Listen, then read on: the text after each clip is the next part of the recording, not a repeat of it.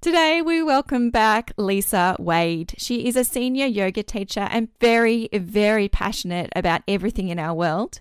She is the chair of the NAB Pride Group. So welcome today, Lisa.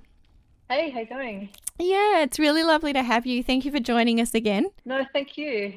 So I was going to start by just asking you, LGBTI plus, is that what it is at the Yeah. moment?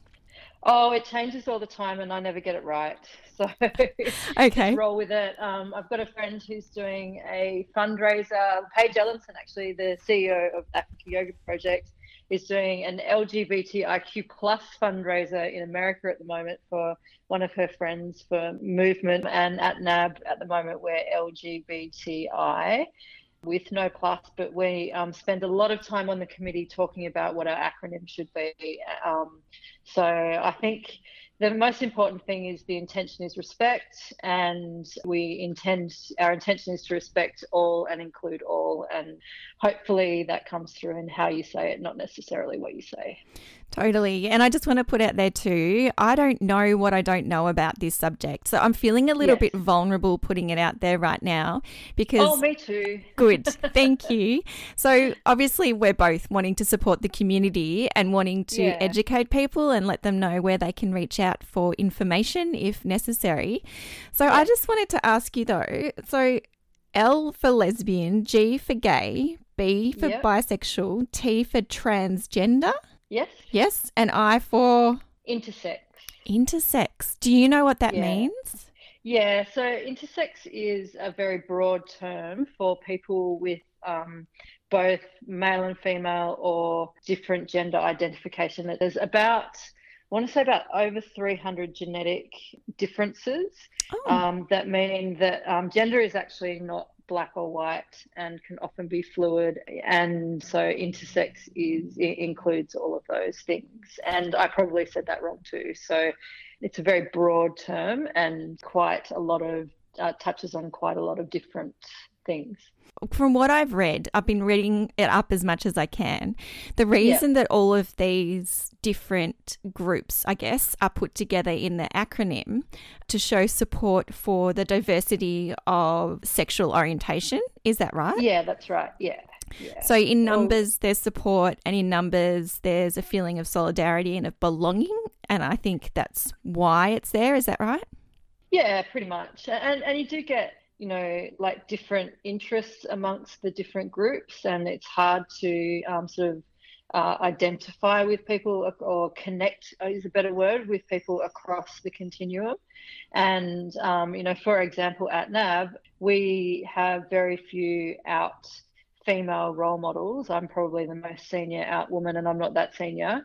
And so, because we have the lack of role models, we actually struggle to engage with women in our Pride network, which frustrates me greatly and is totally understandable because we try to have events for sort of a one size fits all across a very diverse range of people with different interests. And I don't know the answers to why we don't, the statistics for women being out at National Australia Bank are lower.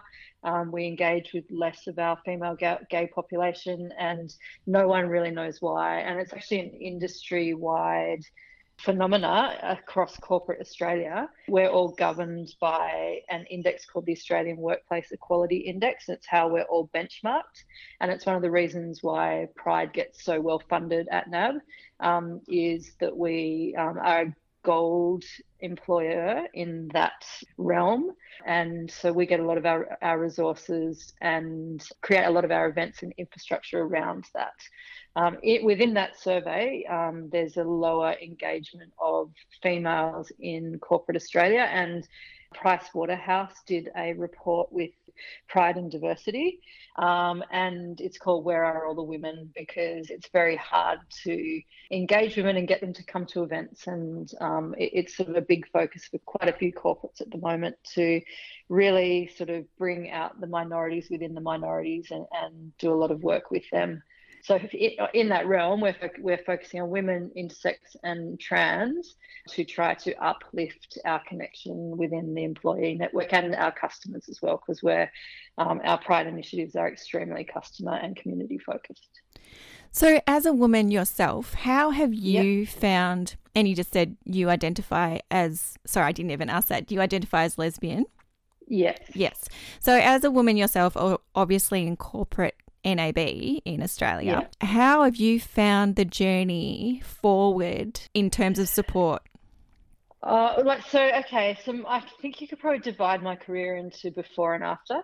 Mm-hmm. So before, I struggled a lot and I felt very alone. I didn't really feel very comfortable coming out, even though all my close work friends and people like that, like I've never really had a bad response from anybody or had any bad experiences, to be honest, which is why I stepped up at NAB.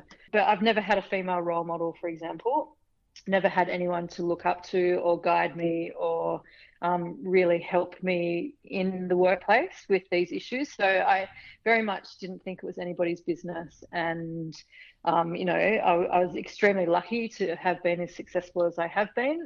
And I didn't really feel as though it was something that I needed to, own, or I never considered myself to be a role model. And then it's actually when we did our yoga teacher training that one of the other girls stood up and told a story about her family disowning her. And at that training, I remember being very annoyed with that girl because without me even telling her my sexuality, she had walked up to me and told me that gay marriage was legal in Canberra. And I internally reacted. I was like, but I haven't even told you that I'm gay. And I found it very invasive. Like the whole gaydar thing is very real. And at that point in my life, which was 7 years ago, I found that quite invasive and I was a little bit annoyed. I didn't say I was on, obviously. I said, oh, well, that's really great news. Thank you. But in my head, I was thinking, how do you even know? Like, I haven't even told you. Yeah. Like, we haven't even had this conversation. I've never even met you and had a conversation and And then when she told her story, my heart broke. And I looked back on my life and I realized how lucky I'd been and how successful that I had been. And just in the heat of the moment in a yoga teacher training, as you do, I stood up and said that I would be an example and a role model for gay women because I felt that I'd been very lucky and that I felt it was time to step up. And so from that moment, I committed to stepping up and taking more of a leadership role. So when I joined National Australia Bank, I basically was brought in by an EGM who's no longer with the bank called Steve Lambert. And when there were opportunities came up to lead the Pride Network, I asked him to put me forward so that I could lead. And I had no idea what that would mean or what it would look like. And I didn't do it for myself. I did it to be a stand for women, especially gay women in the workplace. And I had no idea how much of an impact it would have on my life. And when I look back now, I think it's really sad in a way how I was before, but I had no way of knowing because I was just being me, right? I was just doing the best I could and I didn't have a role model.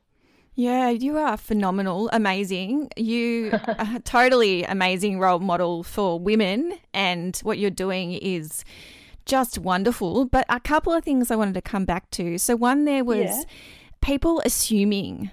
So that's something that we shouldn't do, like assuming, before meeting people or having that discussion. She didn't do it in a way that probably was negative, but no, it's fine. Yeah, but it can offend. It's not offensive. Like it's hard to put into words. It's more like it's a conversation. Like to say you and I were talking, and we might get to a point where I might ask you your husband's name. And I would consider that I would know my friend's husband's name. But if I'm in a work situation or in a training situation, and we'd never met, then I might not necessarily have a personal relationship with you. Yep. I think it is something that's personal, and I don't necessarily think it's offensive to assume that anybody's gay or that they would be offended. I think it's just not a private thing. I just think it's something that you're in conversation with a person on a two-way flow, as opposed to sort of throwing it out there when you first start. But that's just me, and nobody's trained me. I've just been doing me. No, doing you is awesome, and that's what I'm interested in. And the other thing I wanted to highlight too was you've said you've had, you weren't disowned, you had a good upbringing, and you still struggled with all of those challenges and, I guess, faced things in life. So I'm just thinking about how people would feel that have been discriminated against in our society and do want to get out there. So I think, you know, that there's pressures there before that even happens. Is that how you felt? Look. So when I say I've never had a bad experience, let's just put a bit of a marker in that. Beautiful.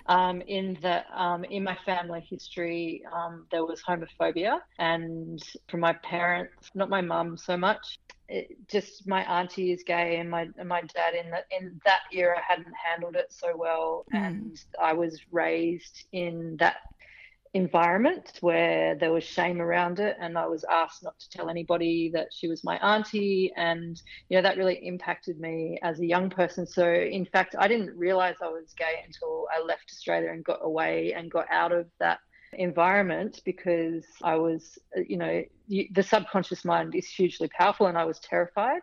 And then it took me until in my mid-30s to come out to my parents. But when I finally came out, actually, my mum looked at me and said, "Oh, it's okay because it's you. I probably should have known all along. I'm really sorry that you felt as though you couldn't tell me." And they were absolutely fine.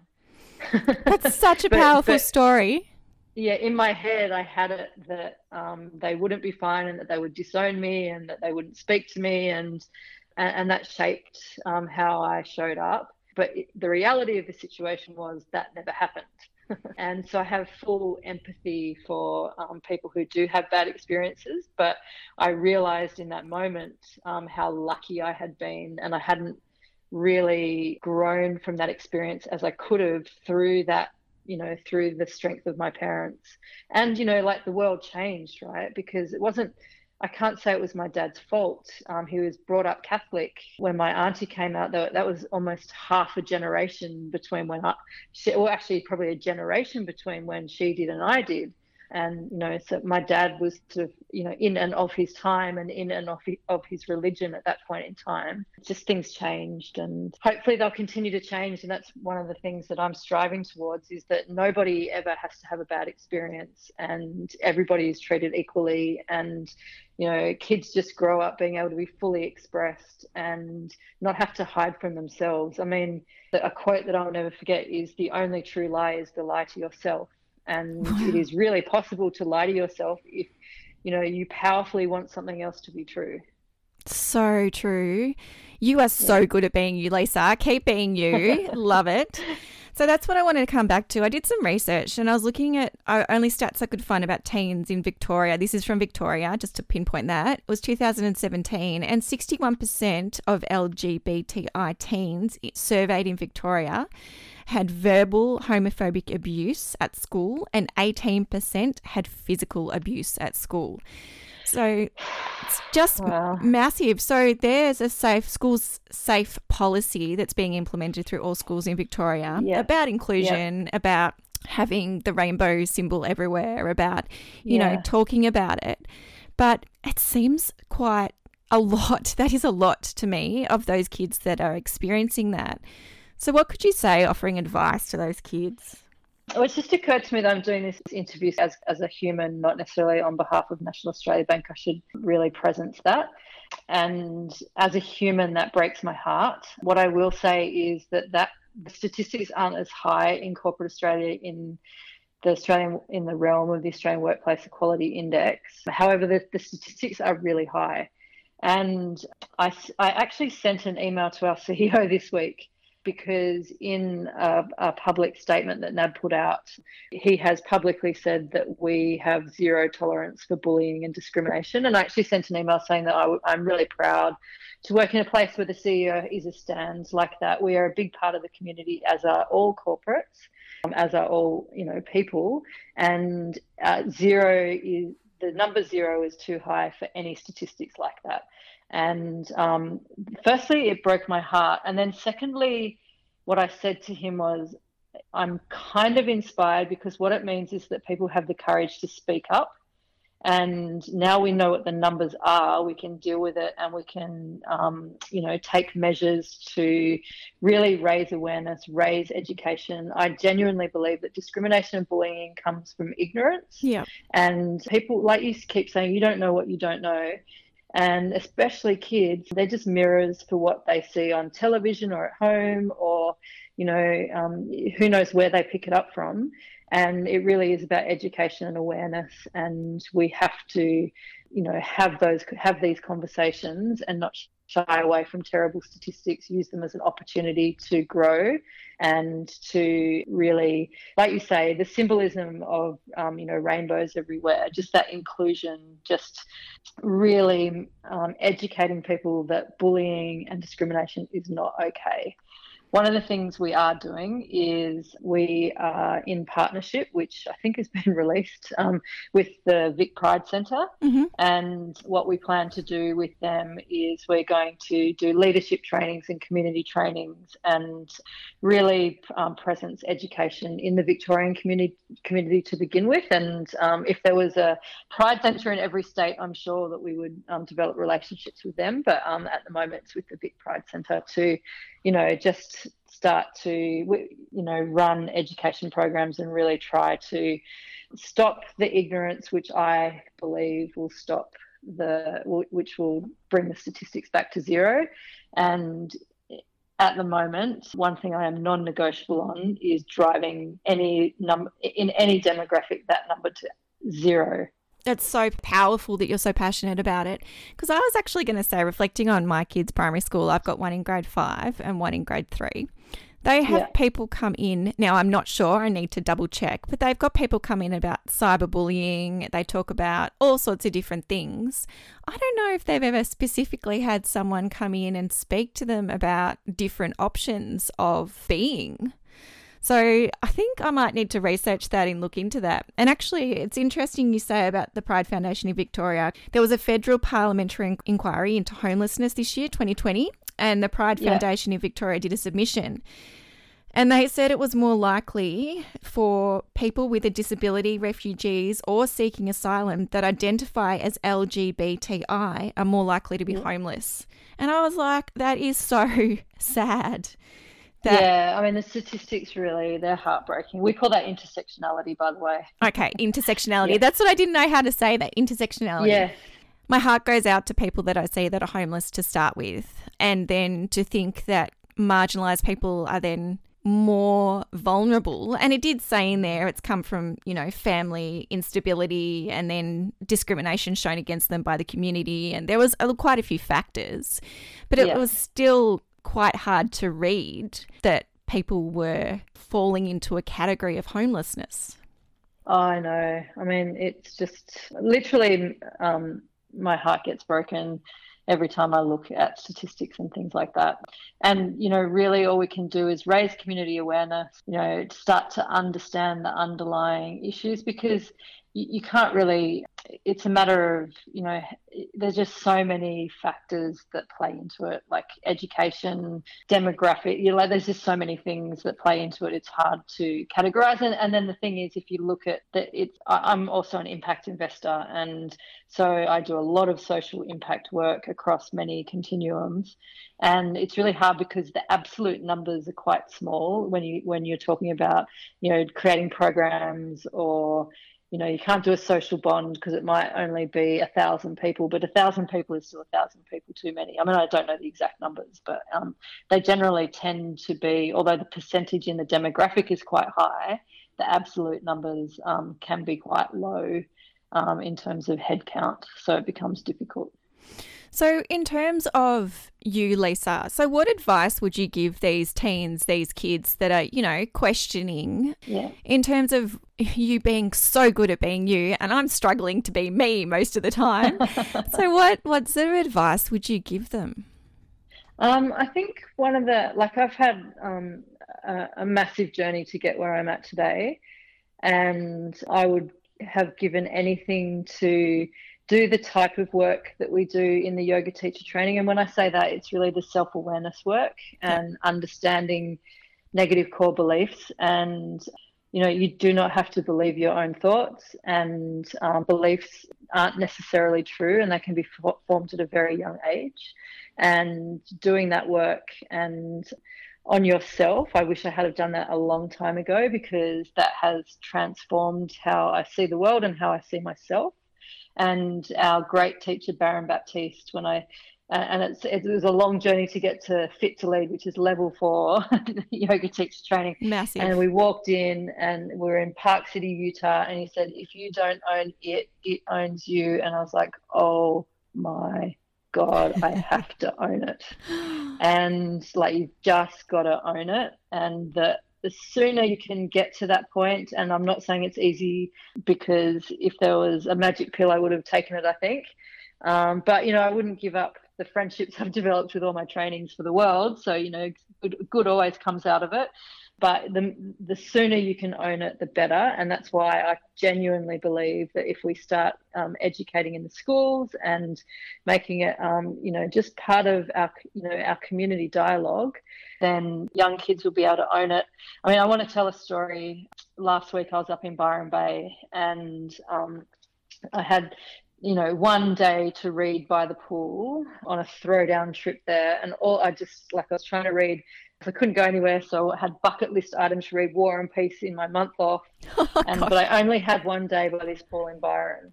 And I sat down and I opened up War and Peace, and it was 2 days before the school holidays, but all of these families had come up from Sydney, and they were from private schools in Sydney, which I will not name.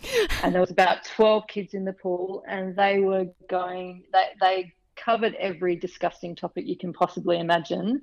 And then they started getting really homophobic and talking about gays and lesbians and being really derogatory. And I was just lying by the pool, and I was like, well, if I react to these people in any way, shape or form, I just become the person that they're giggling about. And so I didn't say anything, and I don't regret not saying anything. I just decided to tune out, read my book, and get on with it. They were being racist, they were being all sorts of disgusting, and it just made me really, really, really committed to thinking about how we educate our children, thinking about the languaging. It's not okay for anybody to talk in a racist or homophobic way ever, especially not people from private schools with wealthy upbringings in the eastern suburbs of Sydney in public places.